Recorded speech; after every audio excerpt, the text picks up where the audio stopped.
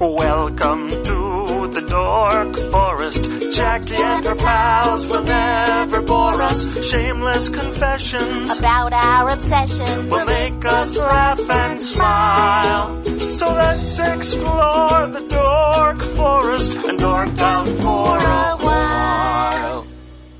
Hello and welcome to the Dork Forest. This is Jackie Cation. You know the websites, JackieCation.com, DorkForest.com, TheDorkForest.com, FamilyPetAncestry.com for no particular reason, except it made me laugh. And let's do the credits. Mike Rickberg composed and sang the theme to the Dork Forest. He will sing again at the end. He has made up lyrics to the Mexican hat dance, and he'll sing again at the end. In the beginning, he sings with his girlfriend, Sarah Cohen. Vilmos fixes my website, JackieCation.com. So you can go to his, on the bottom, hiredguncoding.com, and get your website done if you like with Vilmos. And then Patrick Brady's going to fix this audio. I'm using lavaliers in the middle of Ann Arbor, Michigan. Hopefully he will, well, it'll be lovely because he can fix things.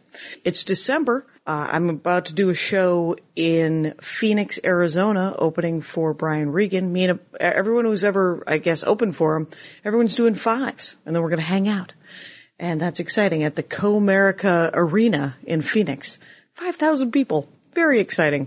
That is comedy. And then in January, most of January, I am in New York City doing various shows and a live Dork Forest at the New York Podcast Festival. And then at the end of January, I'm at Acme in Minneapolis, Minnesota, the Old Home Club. Very fun.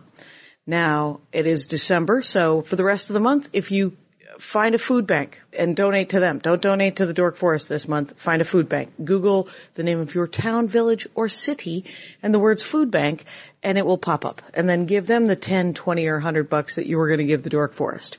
And that'll be good. In January, I'll be back to shilling for me. If you were to want a Dork Forest item or one of my new CDs or DVD, you would go to JackieCation.com and the store. You can get yourself a Ranger of the Dork Forest or the old Dork Forest t-shirts designed by Brett Chambers, the Ranger t-shirt designed by Sam and Beemel Ben-Rud, my nephew. And they're American-made, union-made t-shirts, so they run big because they're made by Americans. And they are $25. That includes shipping. You can get a hoodie, a zip hoodie, and that is $50 domestic, $60 international. And that too includes shipping. Those are not union made because I wasn't going to make a lot of them, but for some reason I have 2 of each size. So you can buy them until they're done, and that's about it. You'll get trinkets and that type of thing. And stand-up has been mentioned. Credits have been mentioned. How about allthingscomedy.com? They're the podcast host for the Dork Forest. You could also email me if you ever want to do that. Jackie@JackieCation.com. Tell me what's going on. I read those letters very, very slowly in the Dork Addendums. I'm still in 2012. So, and then you can review the show on iTunes if you like. That's supposed to be a thing. My new album, This Will Make an Excellent Horcrux, which is also available as a video, DVD, with a bonus track, was on Vulture's top 11 comedy specials of the year. So I'm very proud of that. Let's get into the show. Thanks for listening. Hello, Rangers. My name is Joe Wilson, and some of you might recognize my voice from the first 2 years of the Dork Forest when I co-hosted with Jackie. I left the forest to tell stories, and I'd like to tell you one.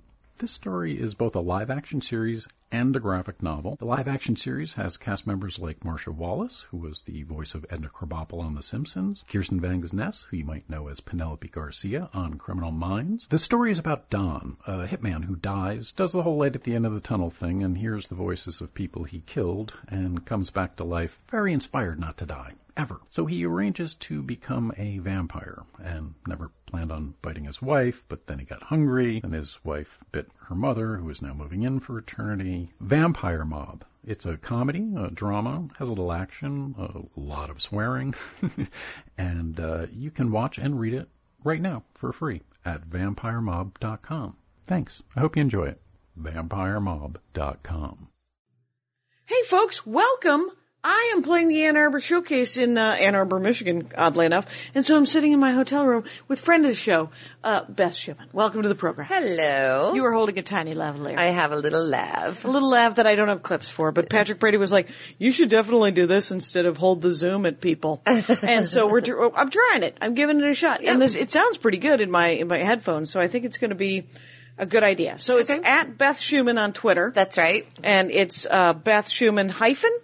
Korczynski? No. Or just all one word? No, 3 words all 3 together. words. Beth Schumann and Korczynski is the last word. Korczynski.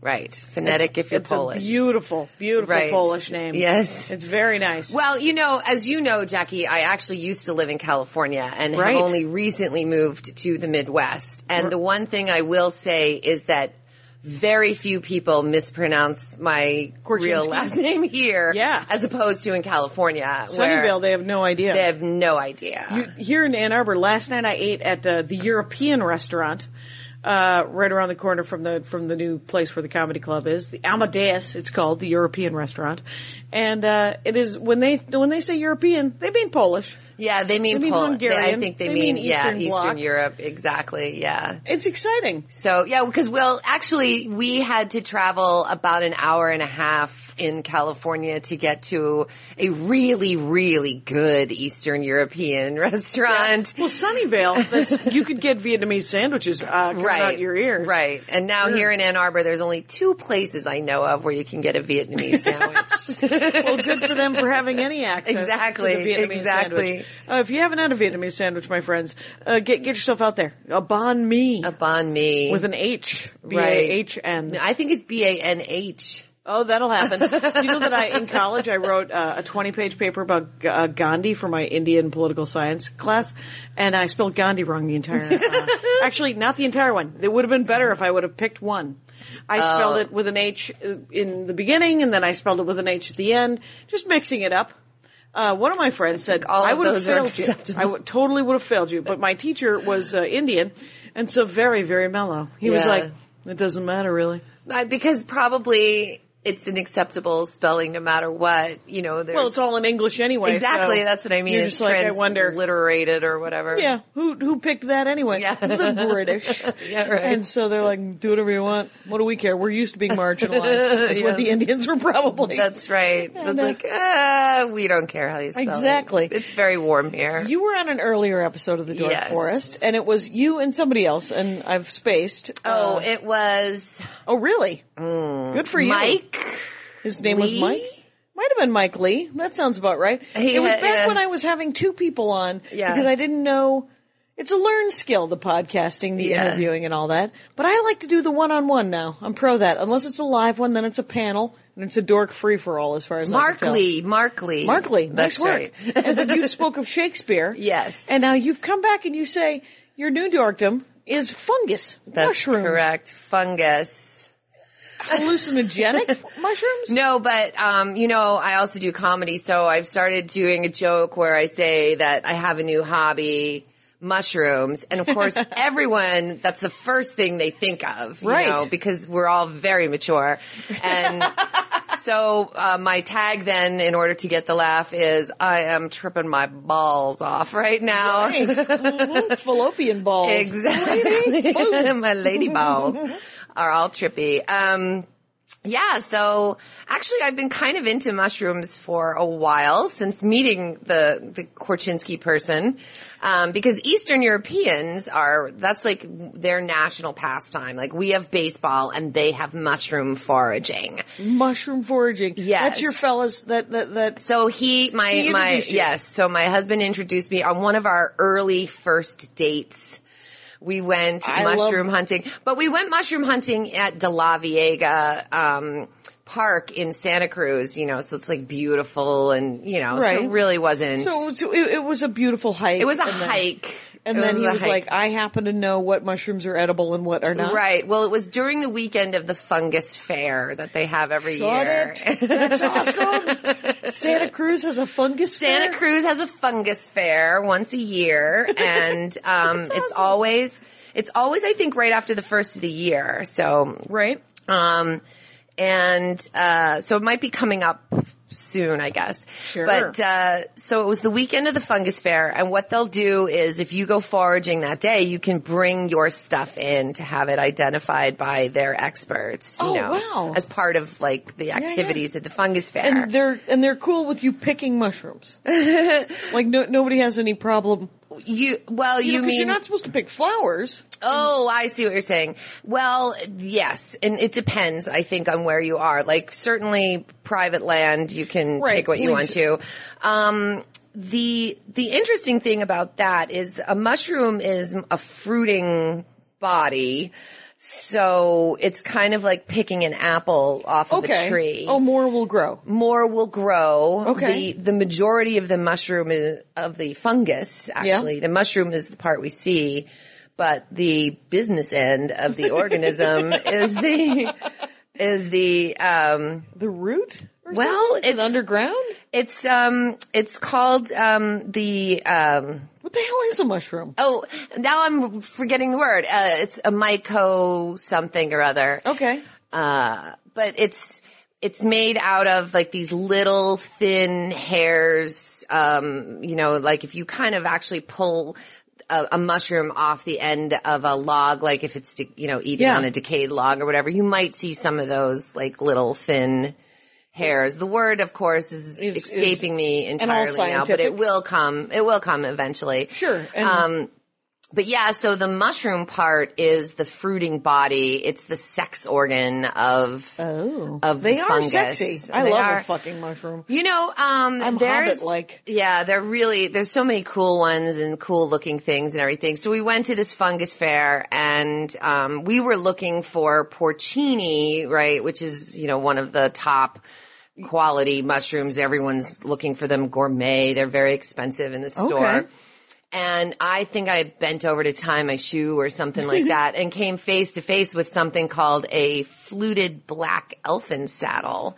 Now, come on. That is the greatest name ever. That is almost the greatest name ever. And, so they're little, they're black, they're incredibly hard to find. And on my first mushroom foraging ever, I like accidentally find these things. These rare, and are they beautiful? They're really cool looking. And they're called elfin saddles because it looks like a little elf could sit on their back and ride them somewhere, but they're teeny tiny. So like it wouldn't be big elves. It would have to be more they're like pinky size. It'd have to be more like little fairies could probably ride them, but not elves. But anyway. Tinkerbell could, elfin right. saddle. And so we brought him into the fungus fair thing and the guy's like, oh wow, where did you find these? These are so hard to find. Just because I don't know if they're rare, but mostly just because of the color and they're really small. Like they're just hard to distinguish on the ground. You're looking at the ground. People don't necessarily see. Interesting. So, they're edible also, but we didn't eat them because I was like a little, this is to me, it was my first one. And this is actually something that's quite interesting when you tell people you're into mushrooms is like the reaction people have about, and you eat them, like. Right. Are they like, because mushrooms can be poisonous? Because I know that, I hung out with a guy, back in the 90s who, Kevin Andrus Willington III is what I call him. He's an artist and he's a great artist, but, his name was Kevin Andrus, and he legally changed it to Willington for numerology reasons. Oh, cool. And so, we do not judge here at the Dork Forest, so I've always called him Kevin Andrus Willington III. And he's a great artist, but, he, macrobiotic, and we were driving to go sell merch. I was working at Northern Sun Merchandising, Hippie Skippy t-shirt poster shop. And we were driving to Colorado with a truck full of t-shirts and posters and whatnot to sell at some eco thing.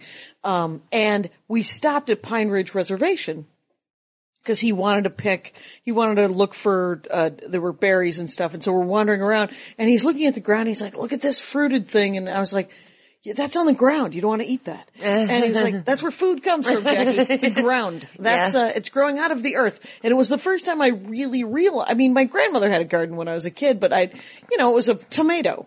It was a bell pepper. It was a zucchini. It wasn't a weird spiky fruit that coming off of a desert plant in the middle of a reservation. Right. Yeah. So, yeah. I think that is actually kind of, so I think that's how people creeped out, kind of. Yeah. Especially maybe our generation, before, like, our parents it was uncool to, grow your own food. Right, like you were poor if you grew your own food, Right. Now it's the thing to do for health reasons and, to save the planet and everything. Man. Yeah. But our parents were like, oh, look, if it doesn't come out of a can, it's not space age enough for my children. Right, exactly. We're on the moon. Yeah, no, that is so true. Yeah, though, we had because space age foods. it was all Tang, and we're like, well, this is, if you add water to it, it's Willy Wonka food. Right, exactly. Yeah. So people are kind of freaked out about food coming out of the ground.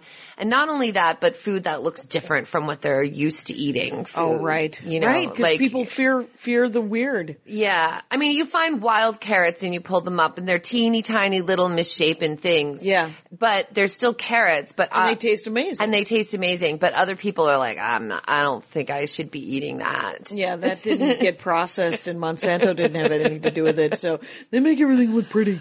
Right. So that's your first time foraging, and you find that. So you guys didn't eat that. Did the guy keep them? No. Actually, I guess we left them with him, so I don't know what he did. Maybe he ate them. I don't really know. I'm not even sure if they're supposed to be because mushrooms really kind of fall into a lot of different edibility categories, there are the deadly ones that which ones are they? Any idea offhand? Yeah, there's one that a lot of people die from. Oh, really? Every year. They call it the death angel or the destroying angel. Wow. Yeah, and I'm really not very good with Latin names. That's one of the things I want to get better at, but I believe it's some sort of an amanita. So this one is, it's really pretty. It's white and it calls to you from across the forest floor, because and it looks like glimmery. Oh, it's like a perfect mushroom shape with a cap and a stem, and it's kind of white with a golden sheen, and it just looks so nice.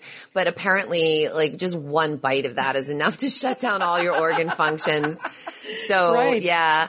Okay, and then don't just randomly eat mushrooms, do people. not. Oh, please. That's the number one rule is if you can't identify it to the species, you are not supposed to eat it. Yeah. And number two is you're not supposed to eat mushrooms raw, even the stuff you buy at the store. Oh, really? Yeah, I mean, for the most part, you're probably going to be okay. Salads and stuff, right? Yeah. Mm-hmm.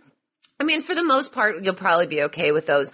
But all fungus have some sort of mild amount of toxin in them that's better to cook off. Okay. And so, I mean, most people just don't probably eat enough of those raw mushrooms all at once to actually feel a discomfort. Yeah, mushrooms are expensive. But if you were to sit and eat a whole bunch of raw mushrooms, you might end up just not really feeling very good, at least. Oh, interesting. So there's the super deadly ass fungus. And then there's ones that are they're going to make you sick. I really would not recommend that at all. Then there's ones that are kind of not really digestible. They're inedible because they're too woody. You can't really digest it. Okay. And then you get the edible category. And in the edible category, there's a whole bunch that are probably edible, but why bother? Because they're not tasty? They're not super tasty. They're too little. You have to do too much cleaning or extra peel something off of them or whatever. What's the point? And then you have the choice category. Right. So the choice category are the buttons and the porcinis. Well, so buttons are a little tough because they look like so many other things that could be poisonous. So if you're foraging in the woods, you don't want to grab something that looks like a button mushroom you'd find in the grocery store. But the porcinis, so boletes, that's in the bolete genus or whatever. And I want to get better at the Latin names. That's one of my things. There's oyster mushrooms. Oh, yeah. Yeah, so oyster mushrooms, you can buy those in a store. They're actually kind of tall and skinny. Is that right? Those are straw mushrooms. Those are the hinoki, I think, or the enoki Japanese. or whatever, Japanese straw mushrooms. But the oyster mushrooms, they'll sell them at Whole Foods or other places like that because they can be cultivated. They'll sell pink ones and yellow ones. And oh, wow. I think my current Facebook profile picture is of a pink oyster mushroom that looks a little ladylike. Oh, it's a pretty one. It's sort of pretty. It looks a little pornographic, actually, but sure, it's a little Georgia. It's a Georgia O'Keeffe mushroom. Exactly, that's what it is. So right. The mystery. Yeah, the mystery of the mushroom. So in California, I lived there for over 20 years, and you get fantastic boletes, porcinis. Just oh man, fantastic, but.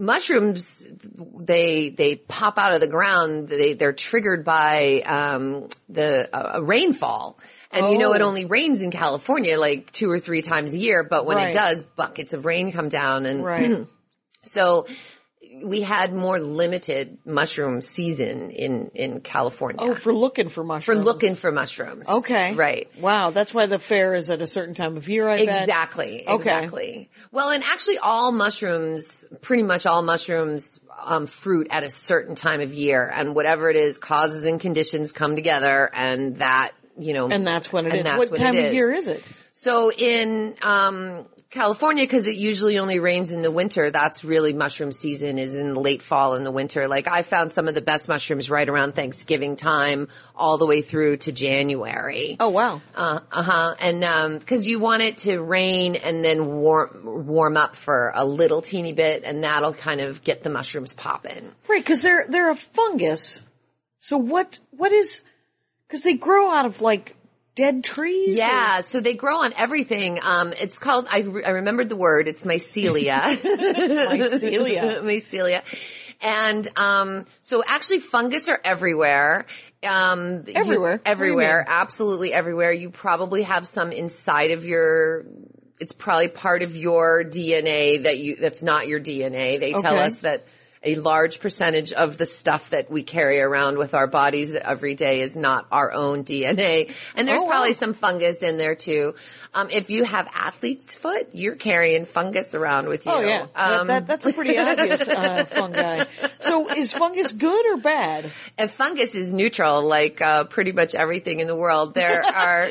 It can be used for good or evil? It can be used for good or evil.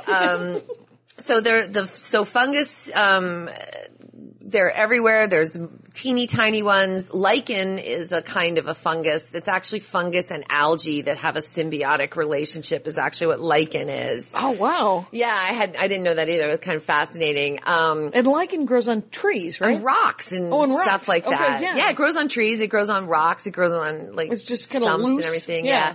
So then within what we normally call a mushroom, they refer to those, that category as kind of macro fungi, right? Because you can see it, I guess. Right, because they're big. Because they're big and you can see them. So, so they grow, there are ones that are, I think the word is saprophytic. I'm not good with fancy words, but saprophytic, I think, and means it grows on dead stuff. Okay. And then most of them are actually mycorrhizal, which means they grow in a kind of a symbiotic relationship with roots of other plants and trees. There are some trees that wouldn't be able to get enough nutrients if it weren't for the relationship they have with the fungus that grows around their root system. Fungus are the second largest, I guess, I don't know, family of things besides insects. Okay. So there's more insects than there are types of fungus, more types of insects than there are types of fungus, but it's the second thing. It's the second thing. Holy crap. It's, fungus are more closely related to animal kingdom than to plant kingdom. People think they're a plant, but they're kind of in the middle. They're not a plant because they don't use chlorophyll, or whatever they don't produce their own food. They eat externally, They eat externally and they do they, like, how like there's carbon dioxide and then oxygen. Do they do that? That sort of process? I'm not sure. Right. I'm not sure what gases are involved in the process.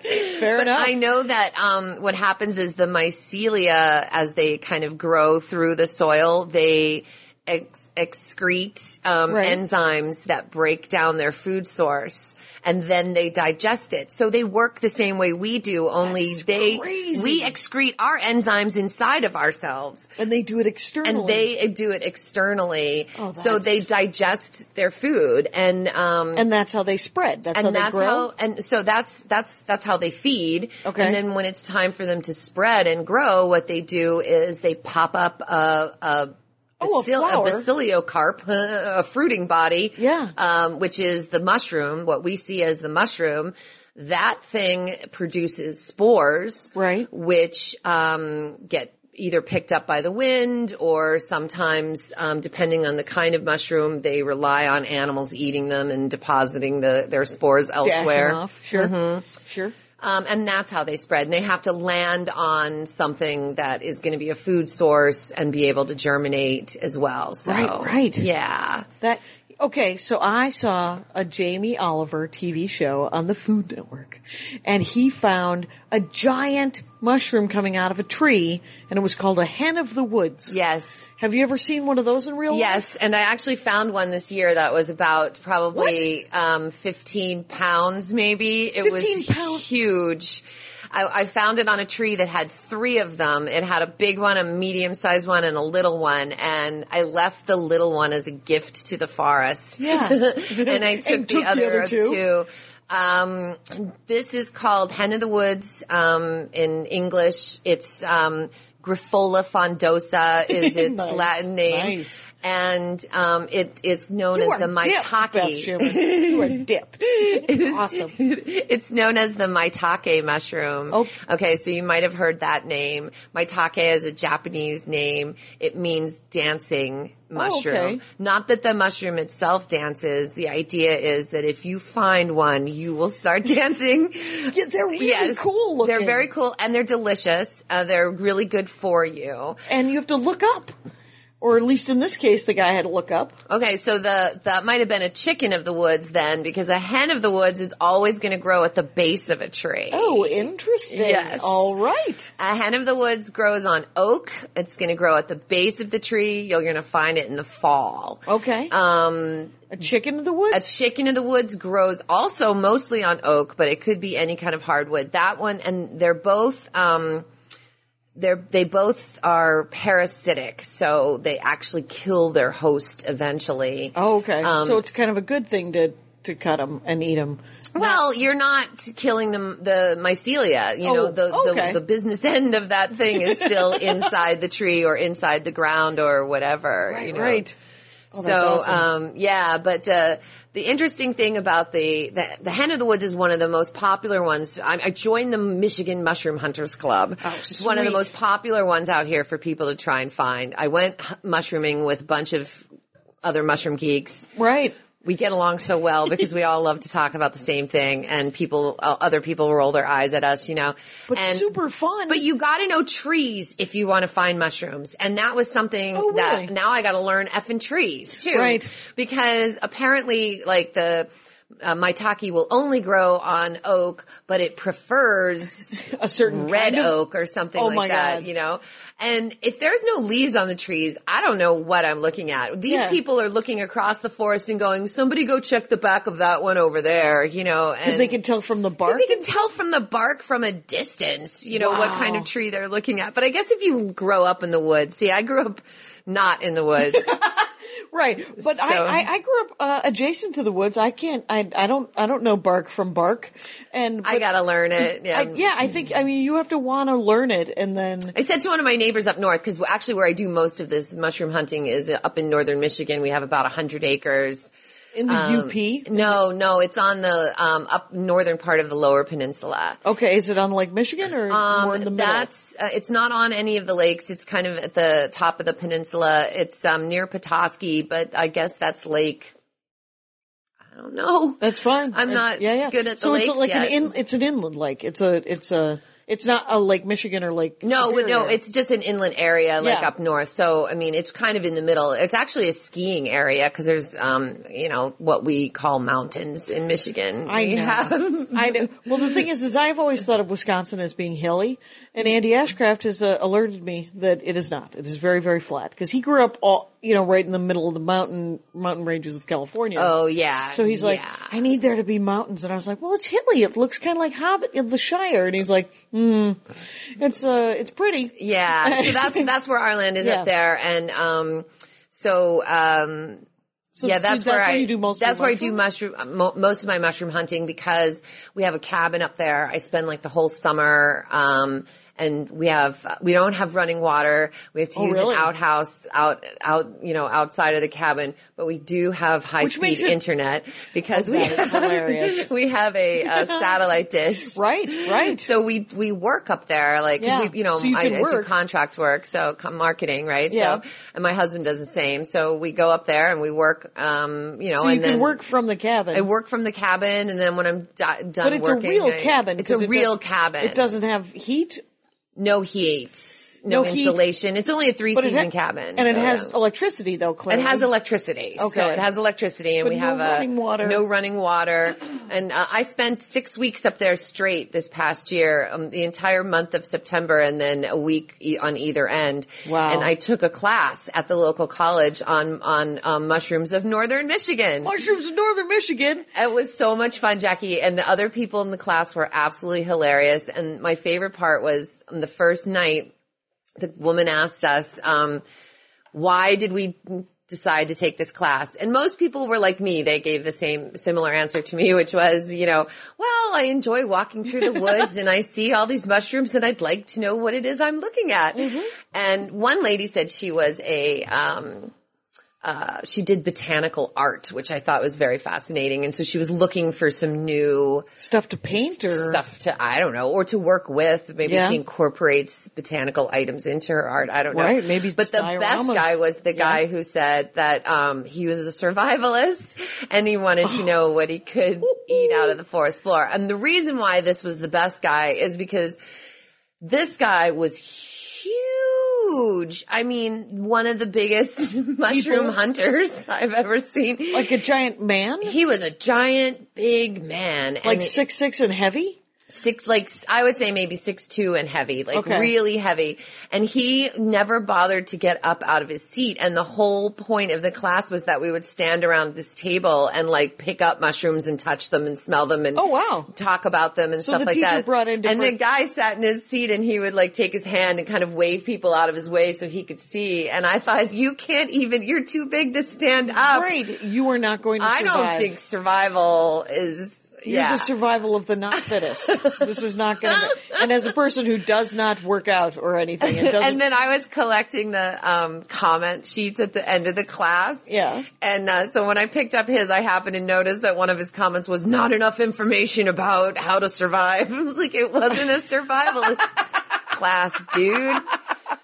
Oh my God. I'm like, go for a walk every once in a while. I think that's going to help you survive. Maybe head out into the woods, Daniel Boone, and try to figure out, because what I've always wanted to do, and I've said it before here in the Dork Forest, is that I would love there to be time travel so that I could go back in time and go to my town, South Milwaukee, Wisconsin, right on Lake Michigan in this the 1600s, to have seen it when it was pristine like that. Oh yeah. But I don't know how to camp or anything. So what I really, I guess, want to do is go back in time and die of exposure. Because I will never be able to really, so she brought in, or the teacher was a man or woman? A woman. And, she was absolutely excellent. I mean, she really knew her stuff and has been a mycologist for years and teaching at all the various colleges and stuff like that. And so we had 3 classroom sessions and 3 foraging sessions. And so the first, I happened to talk to her on the phone before the first class. And I asked her, can I bring in some stuff that I have found around, my property, and I want to know what it is? She goes, oh, by all means, that's what the class kind of is. So people bring in stuff to have identified. She brings in stuff. And, do you make sure that it's like at the garden center, they're like, don't bring in anything unless it's in a bag so that it doesn't contaminate other things. Well, but it's not a a garden center. It's a classroom, so it's not like a lot of other things. I actually wondered about all those spores in the classroom and like if that would have a negative or anything. You know, it's not really a great idea to smell up a lot of spores. I wouldn't take a huge whiff of the spore producing end of a poisonous mushroom. Well, Sounds like a terrible idea. I mean, actually, the sense of smell is really important for identifying a lot of different mushrooms because some of them have a really unique smell, and that's the way that you can tell. Oyster mushrooms are one of those, but oyster mushrooms you can tell for a lot of other reasons. They're very easy to identify, but they have this oyster mushroom smell, and very distinct. Very distinct, and people have described it in so many different ways using words that don't make sense to me because I don't think you can put it into words. But once you know it, then when you smell it, you're like, oh, that smells like an oyster mushroom. Like, what, you know, it can't be anything else. But there are some mushrooms that smell of like that's chemical that they put into gas, natural gas, so that you know when you have a natural gas leak in your house. So there are there's mushrooms that smell. There's one mushroom I just found not too long ago in Ann Arbor in a park that's called a pheasant back. Ooh. A pheasant back. And it's actually edible, although the one I found by the time I found it was a little too old. Okay. This one smells like watermelon rind. Like the green part of a watermelon. Yeah. Yeah. It's just weird. Just weird. And there's another one that smells like raw potatoes. You know, so you kind of learn like what smells to associate with which mushrooms as well in order to identify. You know, my grandmother used to pick mushrooms when I was a kid in South Milwaukee, and the way I was like, well, how do you know which ones are poisonous and which ones aren't? And she was like, well, you know how dimes are made out of silver, the old dimes. And I said, yeah. She said, I boil one with a dime, and if it doesn't turn black, it's edible. Oh, okay. So that's what I don't even know. I would never do that. There may be some types of mushrooms that's a test for because some mushrooms are they werewolves? Put a little potassium salt on it, and if it turns purple, then it's this particular kind or whatever. Really? So there are chemical tests that you can do, but they say that most of those kind of old-fashioned tests are really just wives' tales. And you if you see an animal eat it, it's edible. Not necessarily true. Depends which animal. Yeah, exactly. Yeah, right. A slug. I mean, I don't know. Yeah. So the thing they tell you is unless you know for a fact that you have an edible species, do not eat it. So there have been things that I've thought this might be something, but in the end, I'm a very conservative person actually. Like when it comes to stuff eating like mushrooms? that. When it comes to eating stuff out of the ground, right out of the ground like that. Right. So do you sometimes pick and eat the mushrooms? Oh, yes. Now I do. And this year has been a banner year because it was a really wet year. So Michigan is famous. I would be remiss without mentioning the morel mushrooms. My husband always says morel mushrooms as a joke. So now I get confused. Morel mushrooms, which is, they come in the spring. Their growth is triggered by the melting snow. So, so they come in the spring and they're famous. And I think in Wisconsin they have them too, but in Michigan it's really, really famous. And people come and hunt for the morel mushrooms, it's a big thing. Right. So much so that people are like, oh, there are mushrooms that grow at other times of year too. Like they don't even know. They're just, this is all they know is morel. Episode of the Dork Forest. This is very dorky. Yay! It's very, but so we have morel mushrooms on our land. That's kind of like everyone wants to know where the morels are, and they're worth a lot of money. You could sell them to restaurants, and people dry them and sell them, and blah blah blah. So we have the morel mushrooms. We have there's a kind of oyster mushroom. The family the genus for oyster mushrooms is Pleurotus, and there's one the famous one, the typical one is Pleurotus austriatus, right? Which I found here in Ann Arbor. Oh wow! But up north we have Pleurotus populinus, which grows on popple trees and popple trees. Yes. Poplar? No, popple, which I think tree? it's ash. I don't know. They have their own names for trees around here. And I'm probably showing my ignorance with that, but I don't think we ever call them that on the West Coast. Right. And the thing is there's so many different kinds of trees and kinds of And common names for things vary regionally, like crazy too. So that's, especially even with mushrooms, that's why you're supposed to learn the Latin names, because the common names vary from region to region. Okay. You know? So, those oyster mushrooms, the day I found them on the property, I was so excited. But the problem is they can grow really high up in the tree, and then you're standing there just like at the bottom looking at those delicious mushrooms up there. No way to get to them, because by definition it's a dead tree if there are mushrooms growing out of it. Okay. Well, this kind of mushroom, that kind of mushroom, the oyster mushroom, it grows on dead trees. Things? Okay. So that tree is dead already. So I'm standing there like, well, I'm not going to climb the damn tree because it could fall over. You know, I don't know what else to do.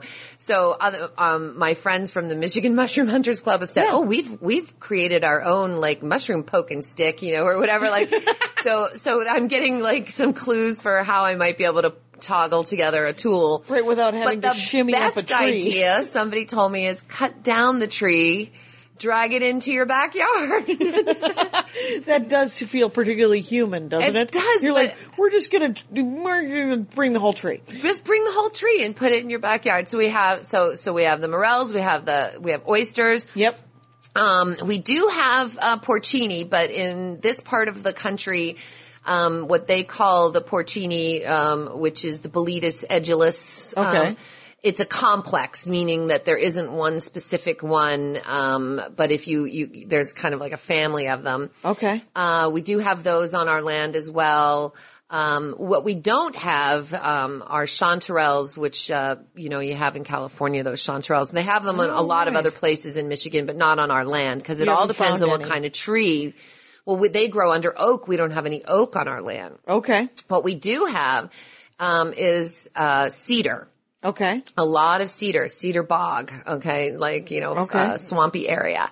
So this year, the first, right before my first class, I went out and I got every mushroom I could find on the property, an example of one. Okay. The point wasn't just to find edible ones. It was to identify all mushrooms. Yeah.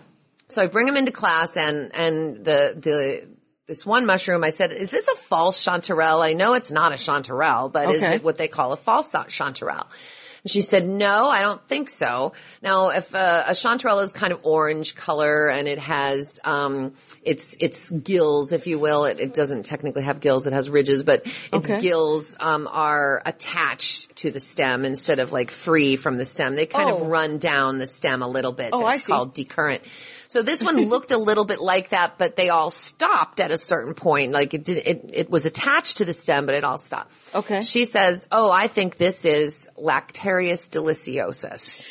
Deliciosus? Well, so I remember that name, right? Because deliciosus. It sounds like a really delicious milk. It does, actually. So it turns out Lactarius are a type of mushroom where if you cut them, they will bleed a kind of a latex type of a material. And it's one of the things. Them, do they not bleed? If you cut, hey, we're full circle to the Shakespeare now. Yeah, exactly.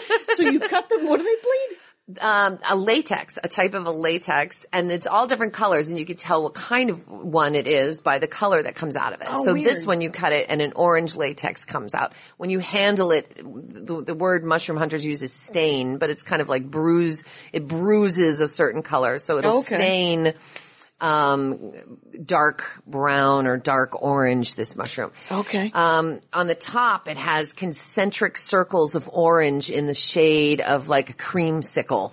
Oh, weird. Really pretty. Really pretty. So I found that we have a ton of these all over our land. Did some research on them. Technically, what we have is called Lactarius thynos, which is part of the Lactarius deliciosus complex. Okay. And I even read somebody's blog online saying, I don't know why they call the deliciosus when the thynos is so much more deliciosus. So that is some deep. So you're not going to find these ones in a store because, they're very specific. They grow in cedar bogs. Okay. So there aren't that many cedar bogs across the U.S., right? So anyway, I found a whole bunch of these. They're orange. They're beautiful. When you cook them, they're edible and they're delicious. When you cook them, they maintain their color. Oh, wow. So I made an orange mushroom gravy. And I had also found that same week or around that time a whole bunch of black trumpet mushrooms. I've heard of those. Those are Craterellus cornucopedes. Nice. And It's awesome. and those are awesome. And I made a black mushroom gravy sauce with those. So I had an orange mushroom sauce and a black mushroom sauce. So we could watch our Giants games or celebrate Halloween or whatever. Oh, so, right. Oh, yeah. do it like that. So your fella turned you on to this. Yeah, but he doesn't go with me as much anymore. He's like, no, it's great. I think it's great that you're doing this, Beth, but I've got something else to do. He goes with me every so often. As a matter of fact, we went, it's a little late in the season now to find any mushrooms around here, but, a couple of months ago, we went just on a bike ride through one of the local parks in Ann Arbor, and Ed found actually the 2 edible mushrooms that we found that day, shaggy manes, which are edible. Okay. And giant puffballs, Calveda ginorma or something. No, that can't be right. That can't be right. But giant puffballs, those sound deadly. So giant puffballs, that does sound deadly. And they're, have you seen a giant puffball? No. It's about the size of a soccer ball, and it's white. And kids love them because as they get older, you know what a puffball is, right? When you kick it or push it, the spores go poof up into the sky like in a big cloud. Yeah, Yeah. They make a big puffy cloud of wow. But if you find them when they first pop up, they are, there's no spores yet. And, as long as you cut it through and it's white all the way through, it hasn't started to turn yellow or start to produce spores. It's edible. Now it doesn't really, it has a mild mushroomy flavor. It's kind of the tofu of mushrooms. Because the key thing is it's going to pick up whatever flavor you cook it in. Okay. But it has, they're good for you. Mushrooms are good for you. They're high in protein. They're usually high in minerals, and they have often have a lot of mushrooms have some of the highest like anti-cancer and immune boosting chemicals or whatever. Kind of things. Now that's interesting because I think I thought I had read somewhere that they weren't useful as far as food goes. They don't have a lot of calories, so they don't give you a lot of energy in that regard. Okay. But they do have a lot of good stuff in them. Okay. Medicinal stuff. Okay. Because I would think a giant puffball it'd be really a great way to sort of extend the life of your dinner. You know what it is? That's what it is. To me, it's the free food aspect of it. My husband was trying to make a list. My mother-in-law was like, why is Beth so into mushrooms? Did you know that about her when you married her? And he said, he was like, he told me he made up his own top 10 list of why Beth loves mushrooms so much.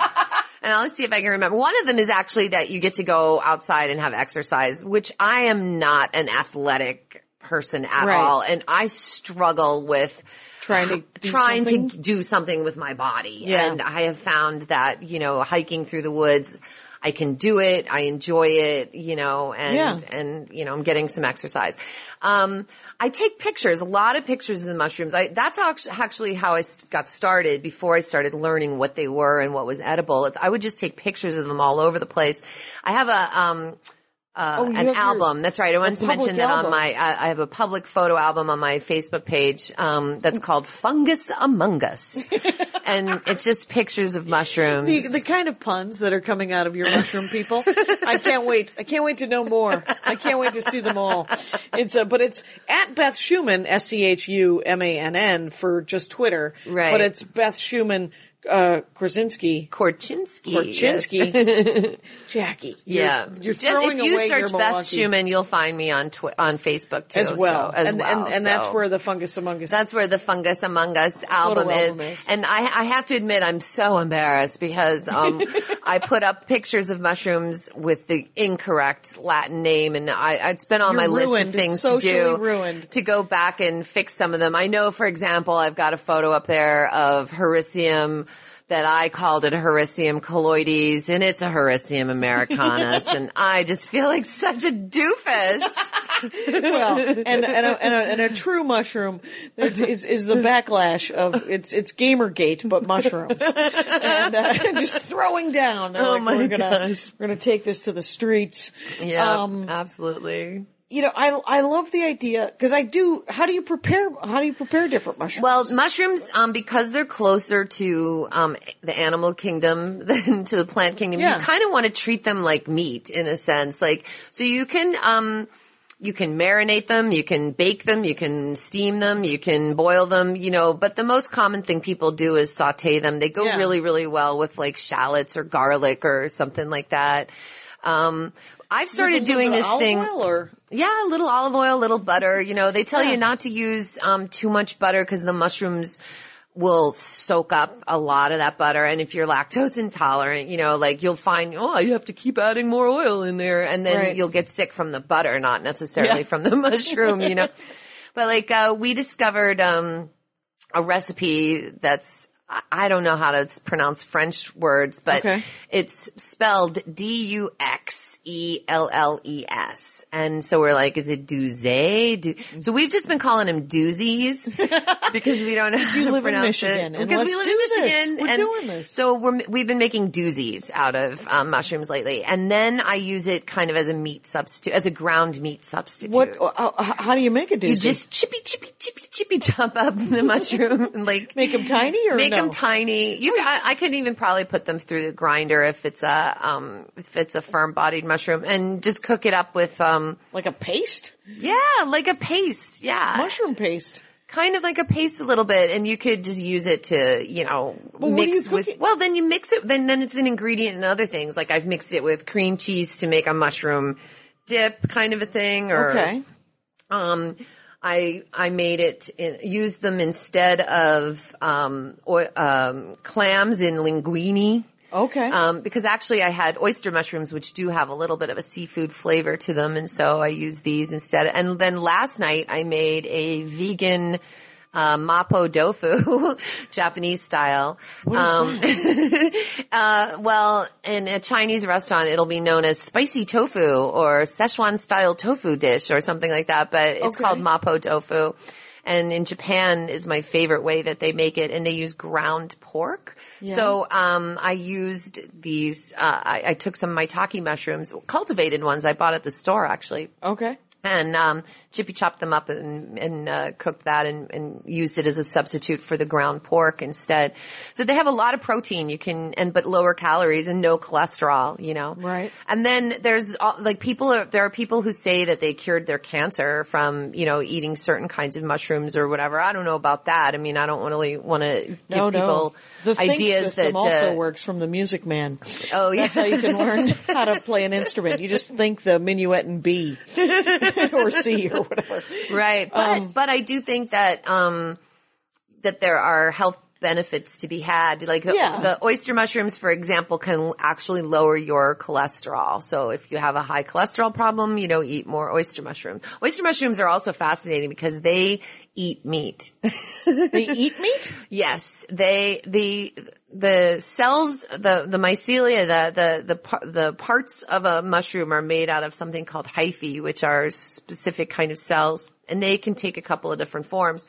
And the oyster mushroom creates a circular hyphae, and then inside the log that it's living in, and then if a little worm, a little nematode tries to crawl through, it lassos it and captures it and eats that damn thing. So it supplements its own diet of wood. with worms and whatever in it, wood, something small enough. And then, you know, there's all these mushrooms. They say that the zombie apocalypse is going to come about because of fungus, because you know about the zombie wasps and No. Oh, so there's this kind of fungus. I can't remember the name of it. Synopsis. That can't be right. Sinise. No, he's an actor. I can't remember the name of it. But anyway, it attacks, it attacks ants or beetles or, wasps. There's one. And, there's one that attacks, what they call the winter moth or something like that in Tibet. and it's the biggest cash crop in Tibet, is people finding these fungus as they're like popping out, because the moth will build itself a little cocoon and the fungus is in there with it and then starts eating on that thing inside the cocoon, and then it pops up its little mushroom. Yeah. They're really, really teeny. And people crawl on the hillsides finding these things and pull them out and sell them to the Chinese who think they're an aphrodisiac. So it's like the biggest cash crop in Tibet. Anyway, but in South America, this kind of fungus will attack ants, and it sends chemical messages to the ant brain, and tells it to climb to a certain point on a tree and then clamp down with its teeth and stay there. And so that's the perfect environment for the mushroom then for the fungus to be in. Weird. I know. And so that's why, that's why the zombie apocalypse. The zombie apocalypse is supposed to be, when it happens, it'll supposedly happen because of fungus. Because a fungus will control an ant that will then grow from it. And that's fungus mind controlling an ant. Possibly the most terrifying thing I've ever heard in my life. That is awesome. Yes. Holy crap. All we gotta do is make that 1,000 times bigger. So these things are fascinating, you know? Yeah. I mean, and they're also gonna save the planet too. They just found fungus that will eat oil spills and plastic garbage in the ocean and stuff like that. So they're decomposers. We have those two things. We have oil spills. That's what I mean. It's going to be the greatest day for a fungus in its life, 'cause we've got some bullshit going on. Exactly. Yeah. So I mean, if they just kind of, I'm not sure, somebody probably wants to commercialize that first. Right. How do we monetize that? They got to monetize it first. How do we gamify that? But if we're not going to save the planet for nothing.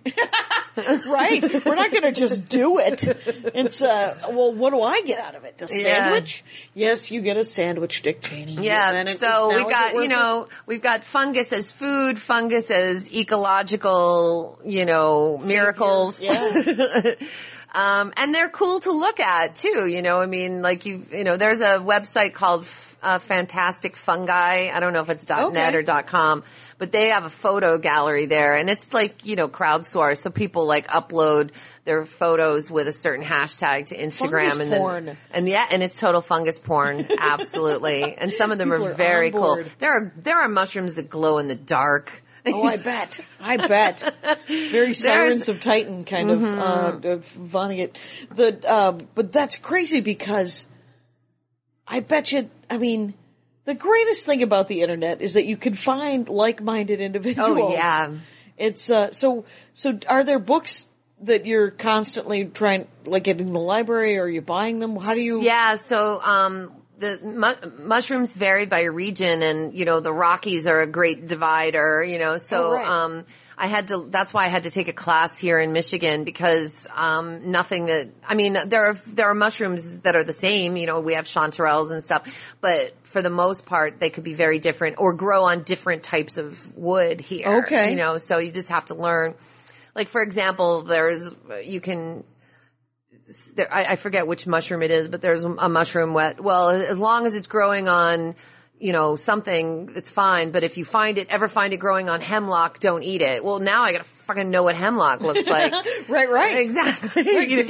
Well, that's the greatest thing about all of these sort of projects. Like, if you start looking at birds, and then all of a sudden you're like, well, now I need to know trees, and I need to know, because that looks like a bluebird, but is it a bluebird or is it something else? Right, exactly. So I have a book on fungus of the Midwest that actually just came out. It has a lot of good pictures. But on the web, there's a couple of different websites that are really, really good that have like a lot of details. But there's really, to me, I don't think there's any substitute for, it's like being a comedian. There's no substitute for stage time, right? There's no substitute for forest time, for foraging time. Looking and touching and smelling and talking to somebody who knows what they're looking at.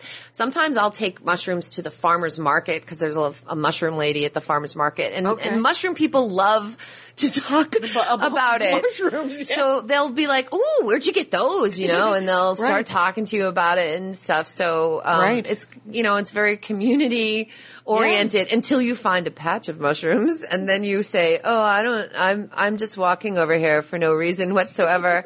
You guys might as well go in that direction. Because community breaks down when you find a gold mine of mushrooms. These are like mine, only my mushrooms. These are my mushrooms. Where'd you find those mushrooms? Up in northern Michigan. I don't think I can find them again. Don't worry about it. Pretty sure I can't be any more specific than to say Michigan. And they're like, you're never supposed to tell anybody where you found. Oh, that's hilarious. They're just like, well, are there people who buy land just because of the mushrooms? I bet you. Oh boy, I don't know. I mean, maybe, there's, you were asking about you're not supposed to pick flowers. We started there. So this teacher that I had this class with, she took us to the U of M biological station to go foraging as part of our class. Yes. And on our way out, I noticed the signs that said, do not remove any, plant material. Right. And, I figure she works for U of M or something, some sort of so dispensation it must or be something. Okay, but mushroom people always will argue, well, it's not technically a plant. And, so I'm not removing plant material, or they'll give you the argument that it's just a fruit. It's like picking an apple from a tree. You're not hurting anything. But I was at Hearst Castle and I wanted to pick a pomegranate and they were like, nope. And I said, yeah, but there's a million pomegranates. And because the Hearst Castle, the Hearst grounds, he planted there's so much food on that, on that. And they're like, no. And I said, well, what happens when they fall?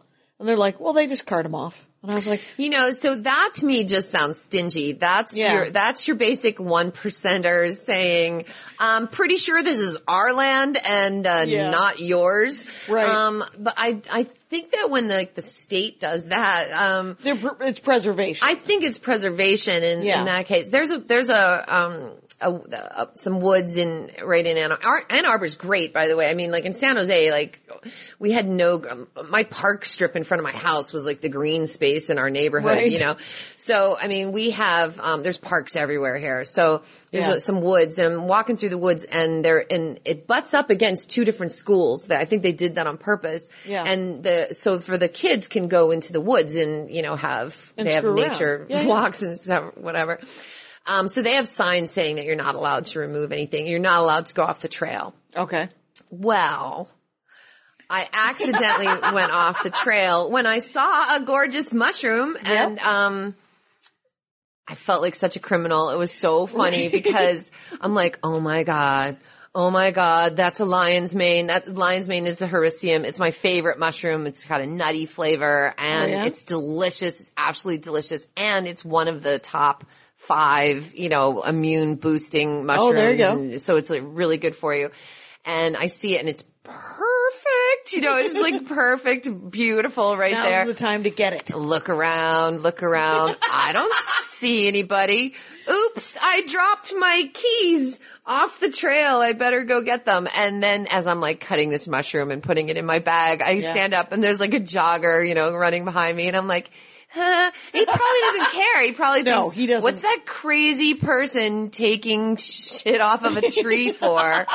So I don't know who would care. I honestly don't. They have the signs up, but I really don't know who would turn me in for taking a mushroom off a log. So, okay, 2 questions. One is a basic, like when you're walking around in the woods, are you constantly, do you have to look down? Are you looking up? So this is part of the problem of being a mushroom hunter is sometimes I get so excited thinking about Pleurotus populinus that I forget to even look for Boletus edulus, so because they could grow up in trees, they could grow on the ground, they could grow, on, at the base of a tree, pretty much anywhere. However, what I'm mostly going to look for is decaying wood because although a lot of them, like the chanterelle, is going to grow on a living tree. It doesn't grow on the tree; it grows on out of the rootstock. But That'll grow on a living tree, but a lot of the ones I'm looking for, I know, grow on dying wood. So it's a good place to start. Okay. The other thing is if you know what time of year it is and what season, what might be coming, then you know, oh, hen of the woods is up now. I'm going to look at the base of the oak trees, right. You know, so that kind of thing. So knowing what you're looking for, what environment it likes. And what season. And what season it is. But I am my eyes are constantly darting around the ground. You know, like it's a weird obsession. Yeah. I'm driving in the car and I'm like drive past woods and I'm like constantly turning my head like unsafely looking. Do I see anything? Do I see anything? Wow. Do I see anything? Yeah. And I'm totally obsessed because there's a tree that I know that grows oysters and so you check on it? I check on it. Not anymore. I know the season's kind of over now, but right. I would check on it and I would be like, feel that antsy, itchy feeling like in the morning, like, I better go. I think I better go check on that tree. We sometimes get a mushroom in our front yard that I will now be taking a photo of and sending you that photo so that you can say, oh, yeah. And that I'm very excited. Beth Schumann, you should know this. It's been an hour. Oh my goodness. I know it. I have so much more to say. I know. I'm going to have you back. But it's at Beth Schumann on Twitter and it's Beth Schumann Korchinski on Facebook with the public fungus among us photos if people want to check it out. And you're doing you do stand up at Ann Arbor Showcase and you work wherever you get to. Yes. Doing the stand up comedy with the talking. Right around in the Midwest area. Right. And thank you so much for being on the Dork Forest. Thank you. Thanks for listening, folks. Take care out there. My hat, my hat, my hat. They're dancing around my hat. My hat, my hat, my hat. Well, what do you think of that? If it looks like a Mexican hat dance and it sounds like a Mexican hat dance, it's most likely a Mexican hat dance. So take off your hat and let's dance. Yay! Oh my God. Why don't we just call that as the end of the show?